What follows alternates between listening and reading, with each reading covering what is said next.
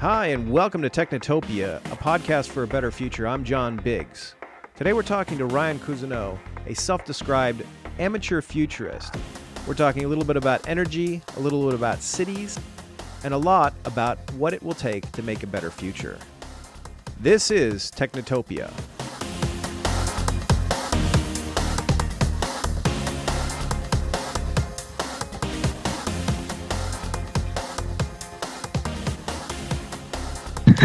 And we're off. So here we go. No, it's all right. So this is Ryan Cousineau. You answered our call. You're an amateur futurist. This is the first amateur futurist that we've had on the show, which is very exciting for me because amateur futurists are probably the best kind of futurists. The real futurists are actually really boring because all they think about is like how to make your cubicle slightly sunnier.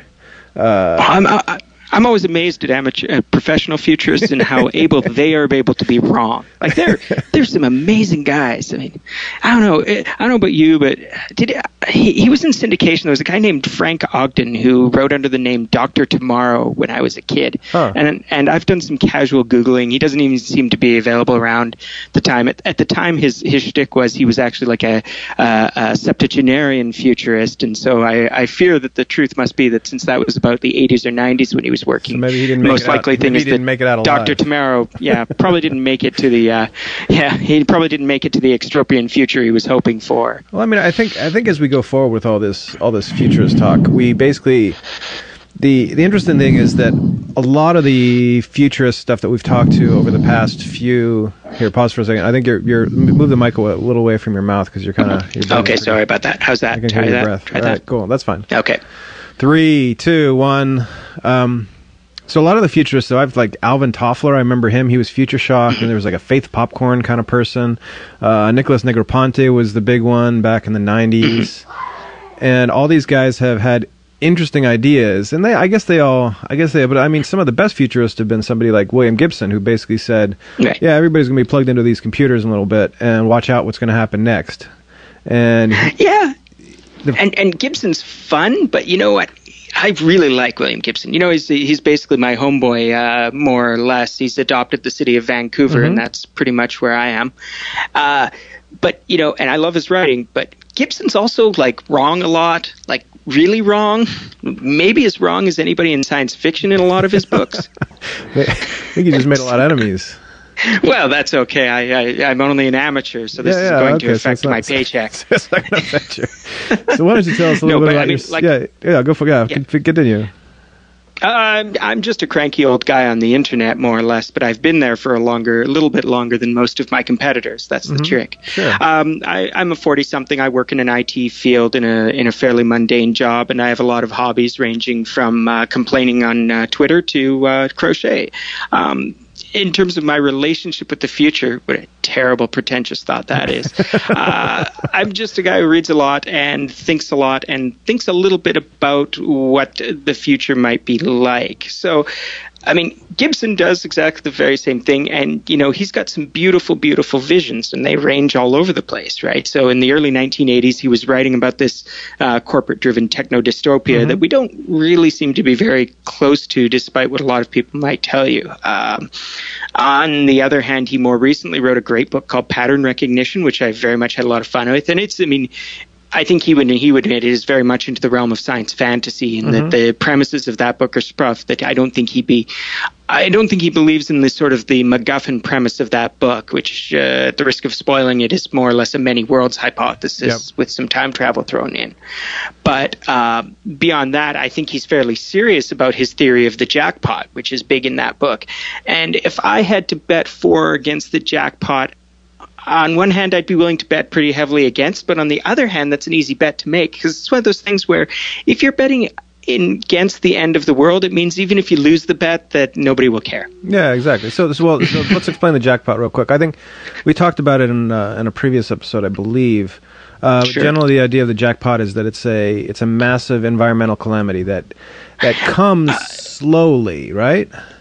Going from my half-remembered recollection of the book, I think what he really talked about was that he thought that there was going to be a bunch of problems, including environmental catastrophe, that were going to catch up all at once. So it would be, I think his vision was something along the lines of a financial crisis, probably a socio-political crisis, and he was certainly thinking very much about the U.S. there in particular, and also an environmental crisis that would all collapse and sort of cause a super catastrophe. And, again, it's been just long enough that since I've read the book that he's talking in the realm of, something that causes a lot of people to die, a lot of people to get very sick, and then, what comes out the other end is a society that is, relatively speaking, doing okay, but much smaller he's now. He's essentially recreated sort of the Renaissance. So the Renaissance came about that's a good point. After the plague. So you basically killed off all the workers, I guess you could say, the poor people, really, which is the saddest thing. You killed off millions of people in Europe, and the ones that were left were the guys who are like, well, we got to figure out how to build a bridge now that nobody's going to build it for us. So I'm embarrassed I never saw that parallel. Yeah, so it's very clearly what he's drawing. That's why I run a podcast, and you're an amateur futurist. I think that's fair enough. Fair enough. You'll be sorry, John, when I get my own podcast. It's going to be great. We can bring you on as amateur futurist every once in a while. So you wanted to talk specifically about energy. You've been studying energy. Well, I was rambling on about energy. Again, as I said, I come from, I hang out in Canada, in a particular part of Canada where actually it's really funny. I saw somebody tweet something about, some country in Europe has a really exciting goal. They're going to be like 70% renewable energy by the year 2025. I was like, oh, really? Because, the province I live in is about 99% renewable energy, like since about 1965.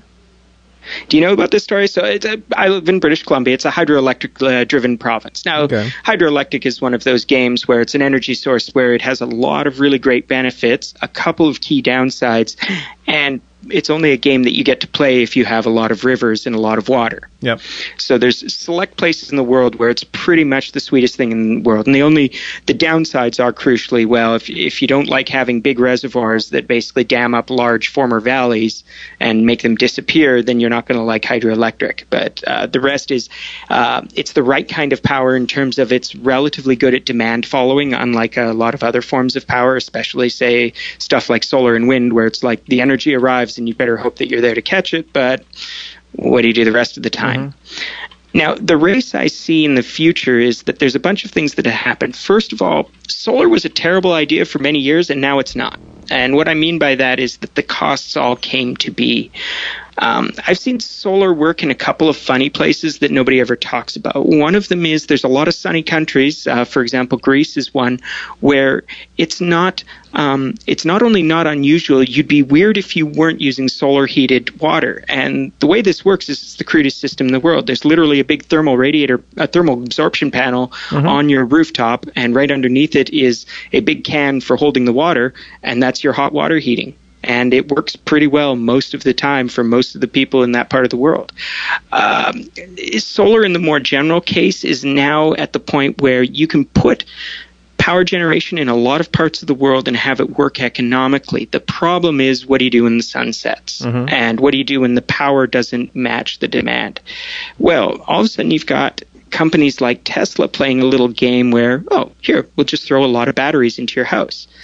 And now that'll actually work, except maybe economically. Those batteries still aren't cheap. And so the question is, what technology is going to race to the finish first? So the competitor for something like that would probably be,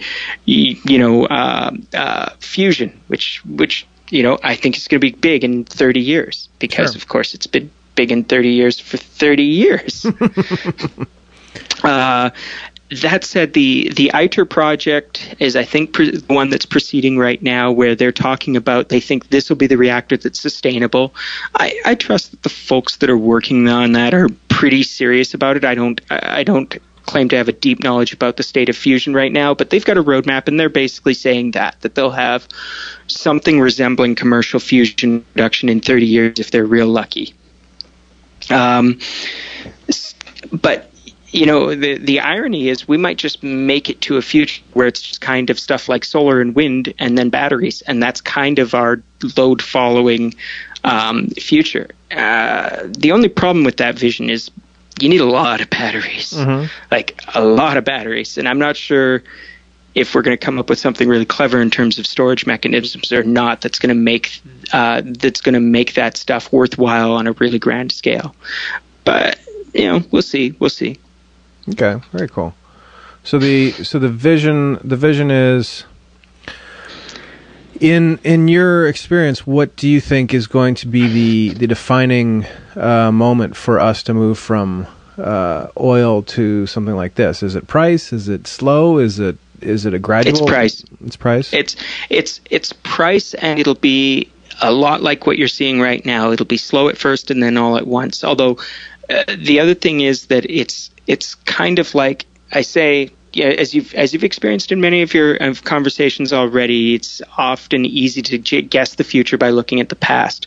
So the past of places that are heavily renewable dependent is places like Iceland or British Columbia, where you've got a big renewable resource that is really easy to exploit. So the thing about dams is there's a huge capital cost, but once you put it up, it just works, and the operating cost is low, and it works for 50 years. They're a great technology, and we were able to successfully exploit them in the 1960s.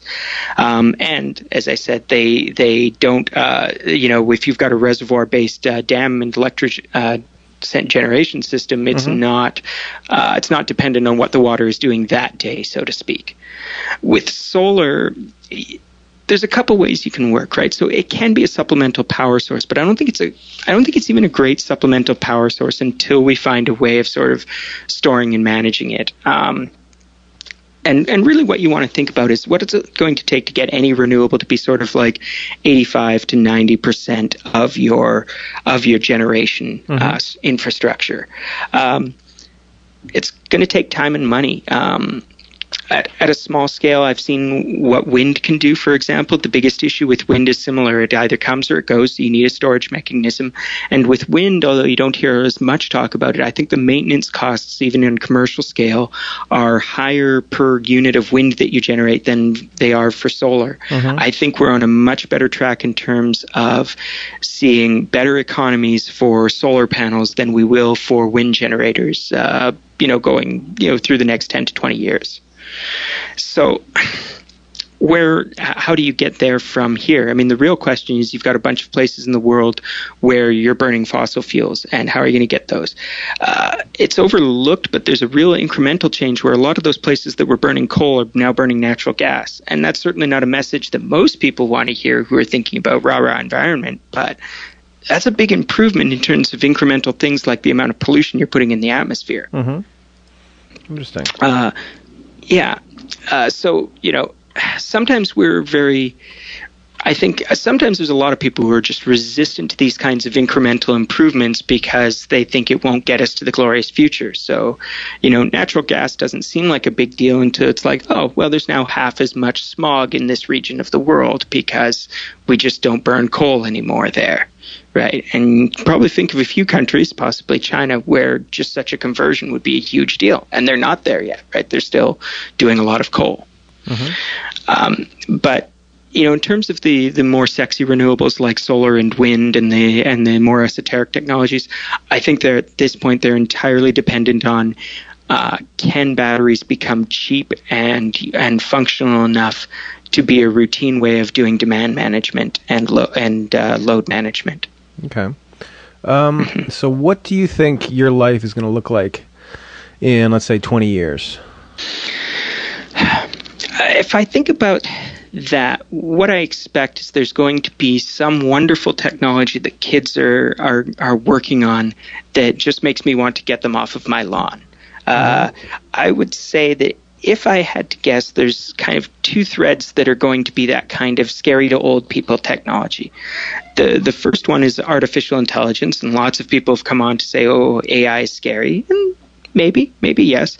I think the other one is that after maybe 20 years of seeing like it was a low-level thing that was continually going to be the future, that biotechnology is starting to get democratized in a way crazier way than it was before. And it's a glib prediction, but there's a reason why everybody and their dog is excited about stuff like CRISPR in terms of just being a very functional, practical method for gene sequencing and gene hacking that has a ton of potential, right? And those are the kind of things where you would look at that as a technology. It's interesting now. It's being developed, and in 20 years, it'll be ubiquitous. It'll be kind of like what we were doing 20 years ago with mobile phones, where mobile phones were sort of a toy. They were, exiting the lab, or you had one if you were very well connected or very rich. And now mobile phones are ubiquitous. They do 10 times more things. They've become, almost the way that we interact and communicate in ways large and small. Yeah. Okay. So that's those are two places where I would see a big future. But I'm going to have some fun. I'm going to tell you about one place where I think there's no future and is going to completely not matter in 20 years any more than it does right now. Okay. That's space travel. Yeah. So space travel is a loser in every possible way, basically. We're probably at best in 20 years, we might be sort of kind of limping our way towards a get a guy to the moon, to Mars mission, right? That's going to be it. There seems to be no, and I think that the core is there's no very good commercializable future for space, especially as long as we're using rockets to get there. It's extremely hard to play with the cost per pound to get even to orbit, much less anywhere else. And once you get to orbit, we've already discovered the one most really useful thing you can do when you're up in orbit, which is you can put a reflector there to bounce signals off of. Mm-hmm. It's a really good technology. Satellites are fantastic. But I have not seen any development that says, well, this is what we're going to do with idea X once we can put this in low Earth orbit, in geostationary orbit, in any orbit in space, up by asteroids. People talk excitedly about how you're going to mine the asteroids, but man, we're going to have to be really, really done with the planet Earth before there's any value in starting to think about mining anything that's above Earth. Yeah, and then how are we going to get up there when we run out of everything up down here? Yeah, I'm less worried about that, and I'll tell you why. We have a long history of running out of stuff down here and not noticing. Mm-hmm. So we had a real problem when we ran out of whale oil for all practical purposes. Do you remember what that problem was? Well, you basically had no way to light your house.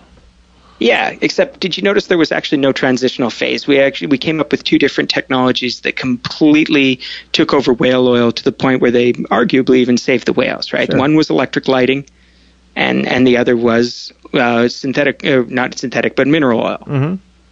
Right, so just extracting oil from the ground. We do this same thing pretty much every time that we get close to a shortage. I mean, you can see it right now where, the great peak oil crisis that lasted for about 5 years right up until we realized that, we've got about a ton of natural gas sitting under the world that we can pull out anytime we want, right? Mm-hmm. And so why did that natural gas become exploitable and valuable? Well, because the price of oil had risen just enough that it was worth going after it. I'm not joking when I say that, it'll take an awful lot before we run out of fuel to the point where we can't get that last rocket out of the atmosphere. And besides, even if we do, I think that might be the final push where all of a sudden everybody goes, well, guess we're doing launch loops. Yep. Yeah, and I do think that launch loops are the one thing that could actually drop the cost per pound. But even there, although I love launch loops and space elevators and all of those technologies for their potential to get us to space cheaply, I still don't see how they change the value of being in space that much. That once you get up there, I think that what may eventually happen is the market that breaks open space would be most likely tourism. That there's a lot of value to being the person who gets to go to the moon for fun, hang out on the moon, hang out in space. I think there's a reason why the groups that are trying to commercialize space travel right now are thinking of essentially a tourist market. Okay, so basically you're saying that William Gibson is no good and that space is stupid. In so many words, yes. Okay.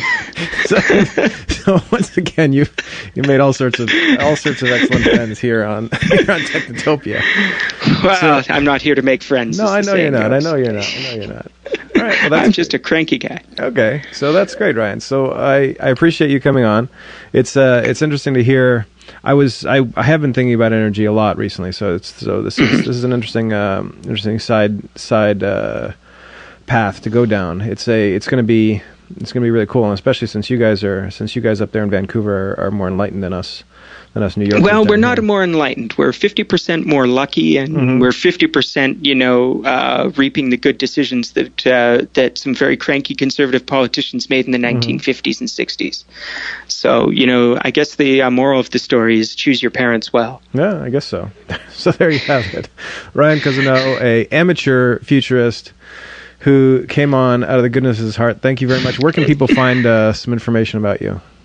Well, I'm on all of the worst social media services with the worst reputations among the better people. So you can usually find me on Twitter as rcousine, RCOUSINE, and you can usually find me on Facebook as one of the many Ryan Cousineaus. I do have a website that is very rarely updated, and the website is wiredcola.com. All right. Thanks a lot, Ryan. All right. It's been a pleasure, John. Thanks. I'll talk to you soon. Bye.